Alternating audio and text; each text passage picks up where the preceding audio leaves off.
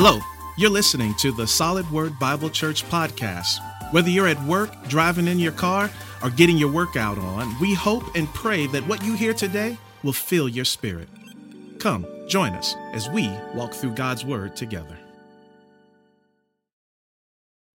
This mission can become a movement of the Holy Spirit, but if we are not careful, what ends up happening is that as we start to work within the power of man instead of the power of the Spirit, as we begin to think that we are the ones that are driving it and not the Spirit of God, that movement can become a monument to man, and then it becomes a museum to what was.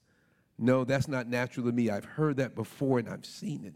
Right? And we've had time and time again that what starts out as a mission from God and he is going through a movement, we start to take credit. We start to think bigger of ourselves than we ought to. We start to think it depends on us, even though he's using us, that it depends on us. And that movement starts to be us saying, look at what we have. Look at what was instead of what is. And every monument that you and I take a look at is not about what is. Monuments really are for us to talk about what was. And if all that is, it becomes a museum for us. And museums have their place for looking at historical things, for looking at how things were. But for the mission of God, it is not about becoming a museum. It is about continuing to be this movement of the Spirit until he says it ends for you and I. And so I have here the centrality of the gospel in the mission. The centrality of the gospel in the mission. And this is the first missionary journey we're going to be looking at over the next several weeks. The first missionary journey of Barnabas and Saul. You will see a subtle change in this chapter. And so I'm going to read just some of the verses here, although we will cover, because of the narrative, the chapter. I'm going to read first just these first several verses, and then we'll look through the remainder of the chapter. So if you can turn with me to Acts chapter 13, starting at I'm going to start at verse 3. I know we ended last week on verse 3, but I'm going to start at verse 3, and then I'm going to read down through verse 12. Can I ask you all to stand for the reading of God's word?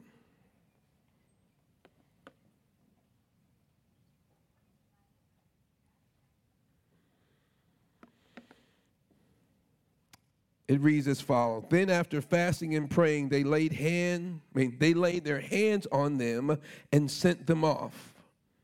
So being sent out by the Holy Spirit, they went down to Seleucia. And from there they sailed to Cyprus. When they arrived in Salamis, they proclaimed the word of God in the synagogues of the Jews. And they had John to assist them. When they had gone through the whole island as far as Paphos, they came upon a certain magician, a Jewish false prophet named Barnabas. He was with the proconsul Sergius Paulus, a man of intelligence, who summoned Barnabas and Saul and sought to hear the word of God. But Elymas the magician, for that is the meaning of his name, opposed them, seeking to turn the proconsul away from the faith. But Saul, who was also called Paul, filled with the Holy Spirit, looked intently at him and said, "You son of the devil, you enemy of all righteousness, full of all deceit and villainy, will you not stop making crooked the straight paths of the Lord? And now, behold, the hand of the Lord is upon you, and you will be blind and unable to see the sun for a time." Immediately mist and darkness fell upon him, and he went about seeking people to lead him by the hand. Then the proconsul believed when he saw what had occurred, for he was astonished at the teaching of the Lord. Let's pray. Father, we just pray again that your Spirit would be at work in us through your words so that we may see Jesus, obediently turn and follow, and be transformed, Lord, by what you are giving us. In the name of Christ, amen. You may be seated. Something interesting, the reason I read 3, I wanted you to see, first point I want us to look at on this is that the mission was initiated by the Holy Spirit. Many times we see men and women at work, but the Holy Spirit is the one who was working through them. We call them we call ourselves agents. Agents by nature don't come with their own mission. They come with the mission of the organization that sent them, or the people whom they represent.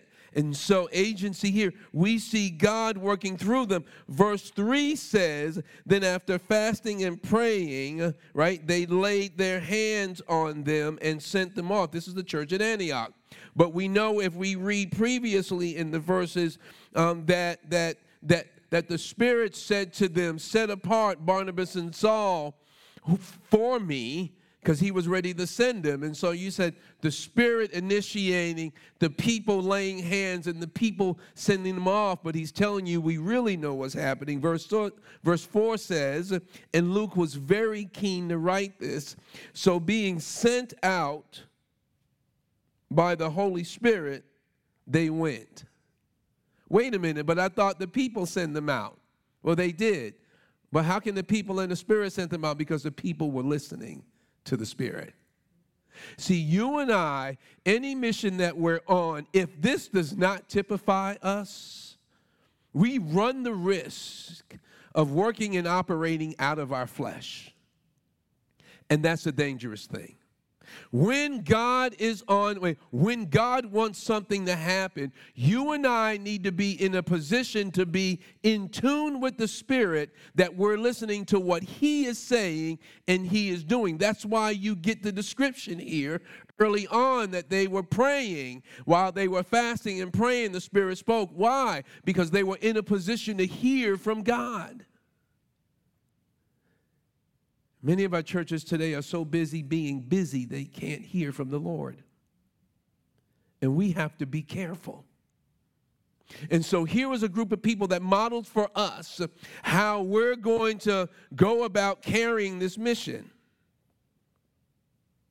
I decided today to use my notes on my phone, and I have to work out a better way for it. It'll be better next week.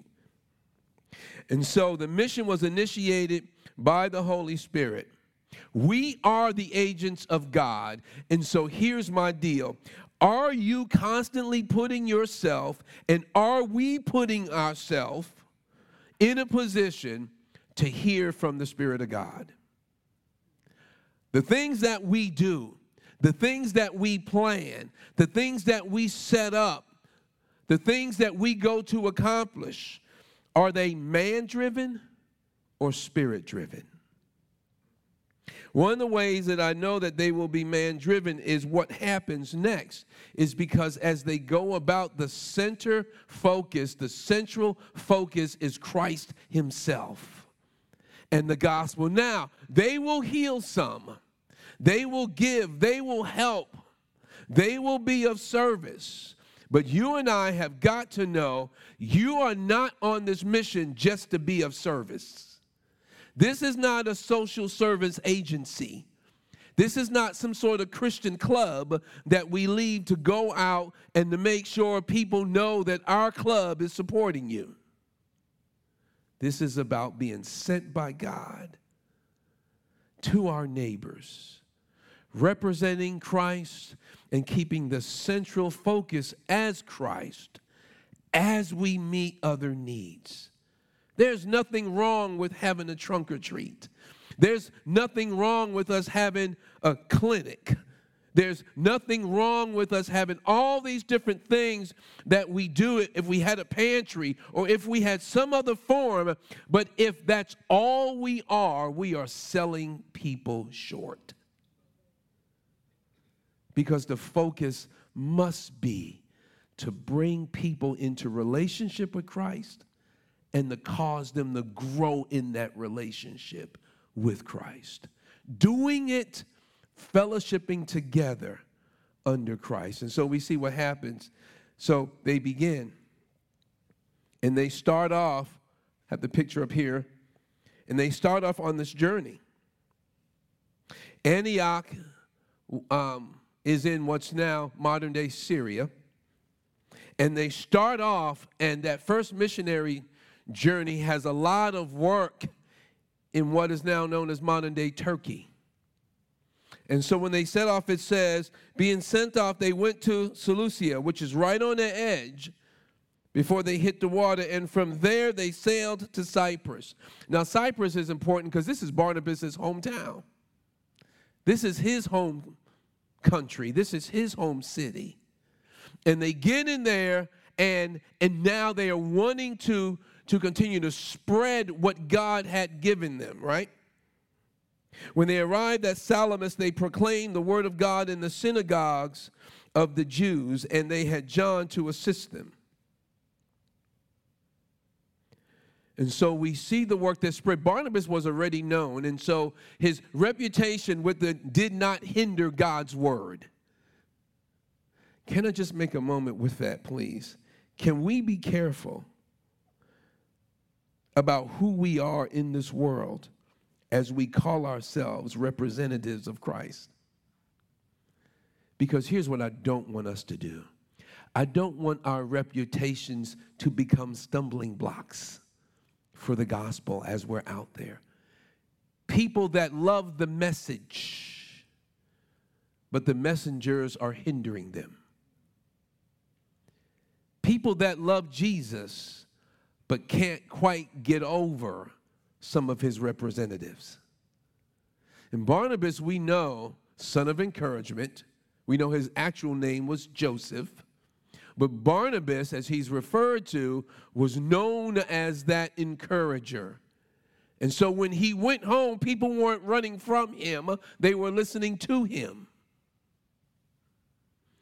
His reputation did not derail the purpose of God. And so when they get there, they proclaim the word of the Lord. Now, some of you will say, I thought Paul was to go to the Gentiles. He was, but Paul never gave up on his folk. He went over and over, and you'll see it throughout his lifetime, throughout his ministry. Paul always, even though they rejected him, Paul always came back to the Jews because he wanted his people to know Christ. Can I tell you, for some of us, many of our families, sometimes our families will reject the Christ that we proclaim. And boy, we long for them to come. And God may use you in places outside of your family in great measure. It is not so that you can forget your family. It's so that you can be on mission. But I like this here. Paul never gave up. Boy, we are tempted. Sometimes when those folk that are from our families, from our communities, when they don't want to hear and do what's right, we are ready to kick them to the curb quickly. And I know this text is speaking about ministry to the Gentiles and the Jews, still some. I know Paul is the apostle to the Gentiles. That's what this text, that's what Acts is showing us. But one of those things we learn, man, is whatever people group God has placed you in, he hasn't ripped your heart apart from them when you came to Christ. He has settled your heart in Christ so that you can minister to them however you have opportunity, even when many of them reject Jesus. And so Paul, on this mission that was initiated by Christ, leans in with his folks as was customary. But the second point I want to make with this mission, the centrality of the gospel, is what we will see throughout it. And I've said to you before that opposition is either there or is running alongside of the proclaiming of the gospel, you have to expect it. How many times I hear many of us and many believers that get discouraged because of opposition. Can I tell you, if opposition is coming at you as you are proclaiming Christ, as you are about his mission, you are in good company. What have I done wrong? Nothing. Why are they opposing us? Because it is the Jesus in you that they oppose. Can we realize that when you do ministry, opposition will be present, whatever that ministry is, if it's one-on-one, or if it's one-on-group, or if it's group-on-group. There was a parent group that I had become a part of when we had first moved to Europe. Every Wednesday, because the kids had a half a day, and at that time, I was stay-at-home dad, and so I would drop off the kids, and there were a group of people that all spoke English well. Some of them English was their first language, some of them it wasn't, but it was a group of parents, and they had asked me to join them, and they would go for a walk. We would walk different places for that whole morning. Instead of going back home and coming back at noon, 3 hours later, we would go for these walks. And so I said, let me join them. Figure out, I was the only American in the group, and we had Australian, we had German, we had British, we had a bunch of people in the group. And so we started walking, and in one of these years, they actually celebrate the Ascension as an actual holiday on the calendar. Ascension is a calendar holiday. Not that they believe it, but they recognize it. And so Ascension was coming off, and the kids would get off from school because of Ascension. And so we started walking, and they knew by that time that I had formerly been a pastor, and they were all shocked that you can do that full time. None of them in the group were believers. And so as we began to walk, I started having this one conversation with this one Australian man. And he asked me, what is this holiday about anyway? And we began on this walk to have this one-on-one conversation.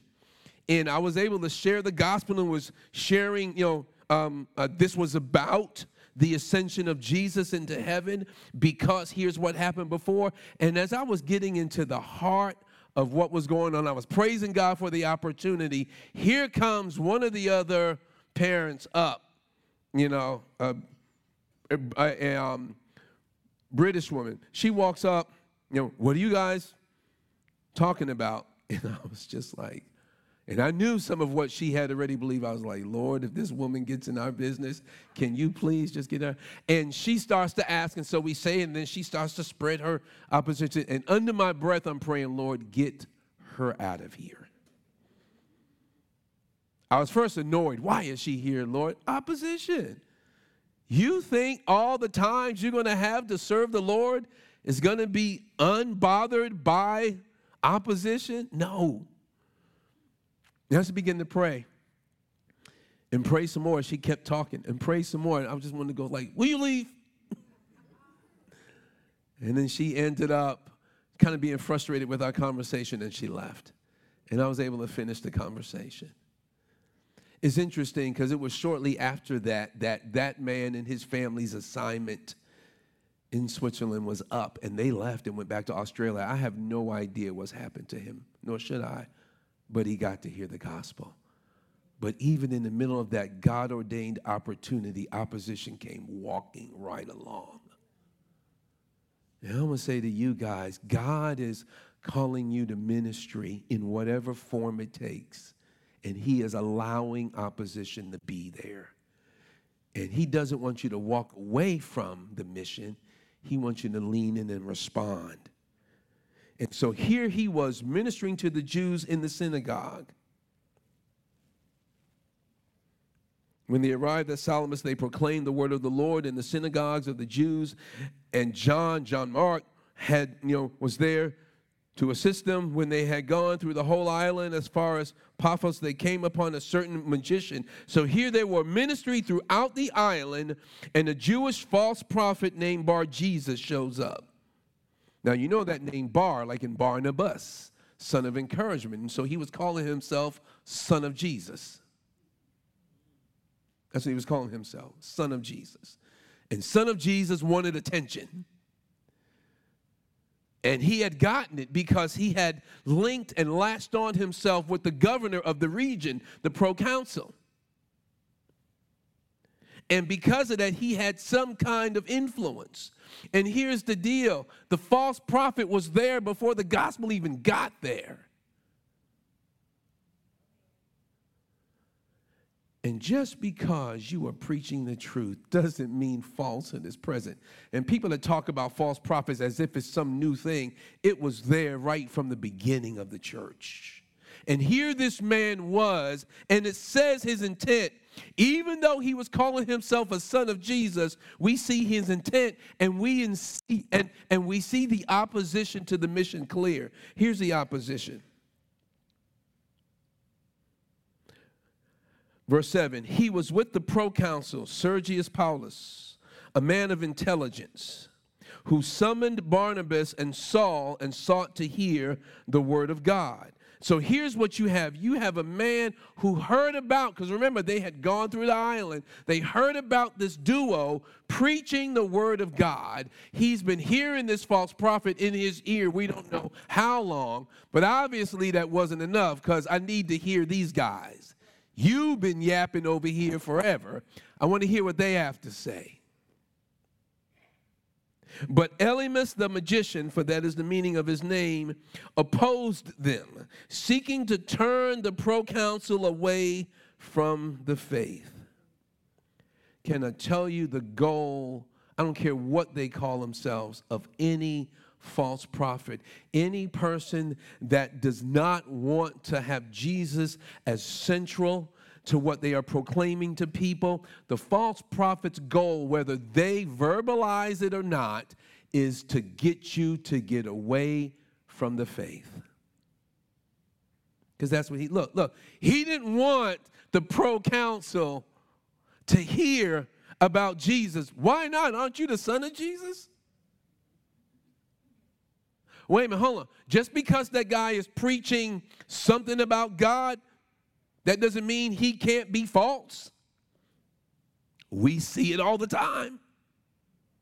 Using the name of Jesus to get to their end. And their end ultimately is to get you away from the faith. And here's how you can tell. He said they were proclaiming Christ and he wanted nothing. He said he opposed them. How can you call yourself a son of Jesus and be opposing Jesus?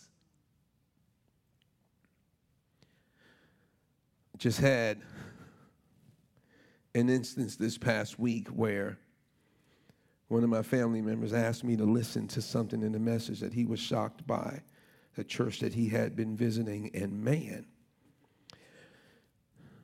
within the first 5 minutes, I knew we were in trouble because of where his focus was. And then as he began to go through the word, this man systematically dismissed God's word from the pulpit. Had a conversation with my brother that night, and one of the first things I told him is like, you better not go back. Find yourself another place. Because if he can say that on that topic, I don't trust him on any topic. Christ was not central. And we had a long conversation about all of what that meant. And we got into the scripture and where he was leading astray. This man had influence. And he had someone influential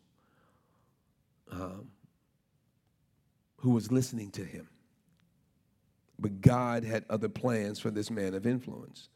It says, but Saul, who was also Paul, this first time we are seeing his name. He didn't change his name at this time. Paul had been known by, this is his Greek name, he had been known by that. Remember, he grew up in this environment.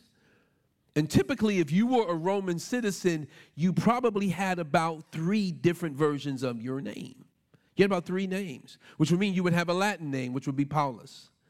He had his Greek name, which was Paul. He had Saul, which was what was given him at birth in his Hebrew culture, and he used it when he was in Hebrew. But since he was going to the Gentiles, he used that name Paul. And here's what I like. Here you have a guy that was sent by that was called by the Holy Spirit, sent by the Spirit, and still listening to the Spirit. Because in verse 9 it says, but Saul, who was also called Paul, filled with the Holy Spirit. So what Paul was about to do was Spirit-directed, looked intently at him and said, I love the play on words. He says, you son of the devil. Look, what did that guy call himself? Y'all don't say it. Son of Jesus. You call yourself Bar Jesus. I don't know what, no, really you are Bar Devil. I'm looking at this guy. He said, you son of the devil. And he exposed him. You enemy of all righteousness, because here is what is at the heart of any false prophet and any false teacher. You son of the devil, so born out of evil, you enemy of all righteousness, full of all deceit and villainy. And you will say, well, he was just false teaching. No, look, can we share the truth?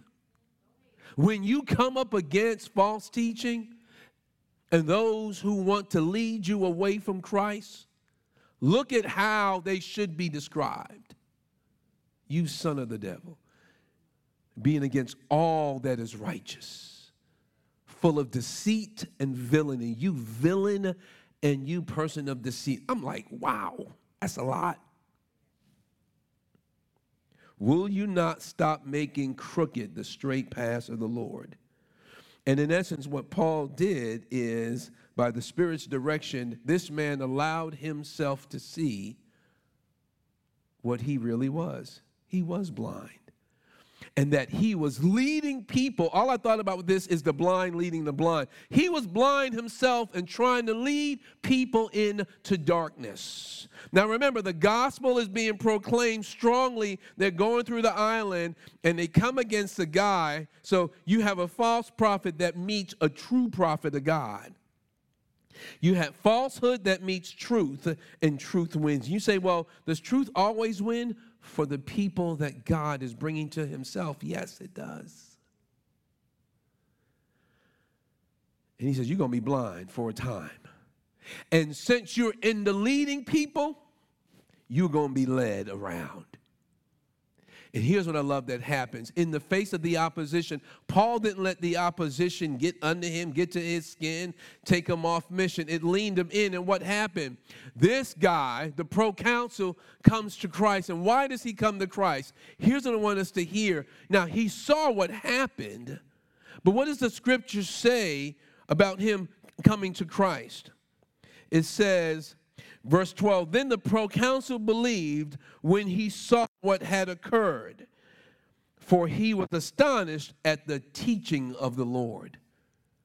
Can I help you with this? The power helped him to recognize that the teaching was of God. If all he had was great power and mesmerizing people with his power and no message, what does he have? See, you and I, can we not be amazed at the power and demonstration of God, but we want people to be amazed at the teaching about the Lord. See, he heard the teaching from Paul. He heard it, and he was amazed.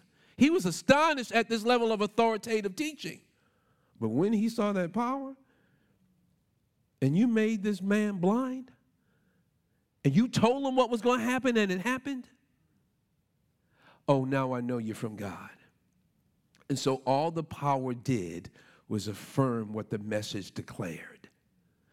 You and I, we have a powerful message. And the way in which it is backed up is by it being in demonstration in your own life. When people see the change in your life, how many of you have had people say, man, I knew you when and now you know Jesus, and they're like, wow, God must be real. If they could change you, if they could do that, if they could make this happen in your life, he must be powerful. The power just affirms the message. The miraculous, when you look at the book of Acts, usually affirms the message. And so we have a convert as one, and then they go on down, and this next one for us, not spending a whole lot of time on his message. Verse 13 says that they set sail with his companions. Now, do you notice a change? Verse 13 is a subtle change that happens. It says, now Paul and his companions. But when you read before, it was Barnabas and Saul. And you always had Barnabas and Saul. And when they got there, Barnabas and Saul. Verse 13, Paul begins to take the lead. Now it is Paul and his companions. And he takes the lead, and he says that they set out, and they go to Persia. They go to Perga, and then they head to Antioch in another area, not back home.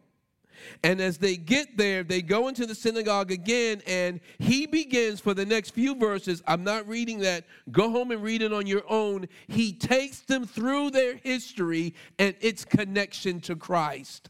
God's plan all along, he is laying it out for them, and he ends with who Jesus is. He is using different Old Testament scriptures, and then he stops in verse 36. He says, for David, after he has served the purpose of God in his own generation, fell asleep and was laid with his fathers and saw corruption. But he whom God raised up did not see corruption. He makes the jump in the connection from David, their most honored king, to Jesus.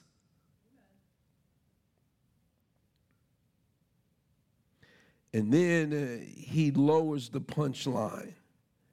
And he says here, verse 38, let it be known to you, therefore, brothers, that through this man, he's talking about Jesus, forgiveness of sins is proclaimed to you, and by him everyone who believes is freed from everything from which you could not be freed by the law of Moses. That's the whole point. He said the Old Testament was pointing to Jesus and was bringing about. He is proclaiming the word of God, and he is centrally in the gospel. And the people were so excited. Verse 42, as they went out, the people begged that these things might be told them the next Sabbath, because that's when they gathered again. And after the meeting of the synagogue broke up, many Jews and devout converts to Judaism followed Paul and Barnabas, who, as they spoke with them, urged them to continue in the grace of God.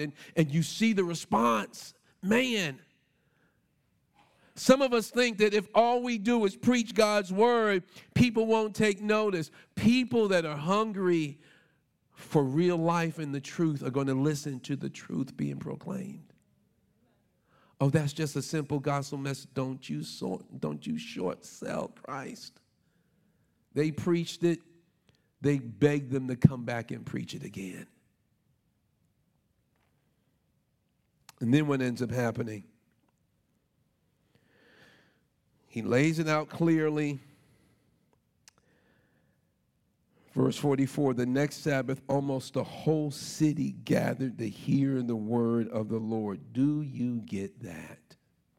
When the people of God, sent by God, who are living for God, preach the word of God, man, God can make happen what he chooses. You had nearly this whole city coming out to hear the word of the Lord. And I know they heard some about what had happened with the man. Look, we heard some of the power of God being displayed, but they weren't focusing on the power of God. They were focusing on the word of God.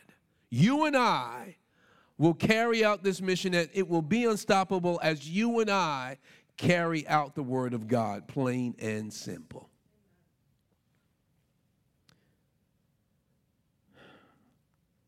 But what happened? Verse 45, but when the Jews saw the crowds, they were filled with jealousy and began to contradict what was spoken by Paul, reviling him. That gets me. You can tell when people do not want anything to do with Christ, because when Christ is proclaimed and people are being drawn to him and people are being drawn away from those that are not interested in Christ, jealousy ensues. The Jews should have been excited. Look, he just laid out what God's plan was for the Jews and told them that it culminated in Jesus. And many of the people, they're Jews and Greeks that had converted to Judaism, that they turned to Christ, multiple people, and what happens? They mad. They're upset. And then they start to undermine. I'll tell you, in your ministry and in your work, as you're talking to people one-on-one, as you're dealing with folk, there will be some people that are mad that people are listening to Christ through you. There are some people that will be mad that they are turning away from Christ. I've had people that would be mad that their relative, their loved one, has turned away from a crazy, messed up life and start following God, and they get mad. Like, why are you all in the church all of a sudden? Wait, hold up. Did you forget that I walked away from the sin that had been plaguing my life for years? Yeah, but why are you all up in this Jesus thing? Is it hurting me? Hasn't it changed me? Hasn't it caused me to shift gears? There are some folk that are mad at you because you are leaning into Jesus too much. And they will be mad at others that you lead into Jesus, because it just doesn't take all that. As we round to close this out, when we look at this missionary journey, he says to him, verse 46, and Paul and Barnabas spoke out boldly, saying, it was necessary that the word of God be spoken first to you, since you thrust it aside and judge yourselves unworthy of eternal life. Wow. Behold, we are turning to the Gentiles, for so the Lord had commanded us, saying, I have made you a light for the Gentiles, that you may bring salvation to the ends of the earth. And when the Gentiles heard this, they began rejoicing and glorifying the word of the Lord, and as many as were appointed to eternal life believed.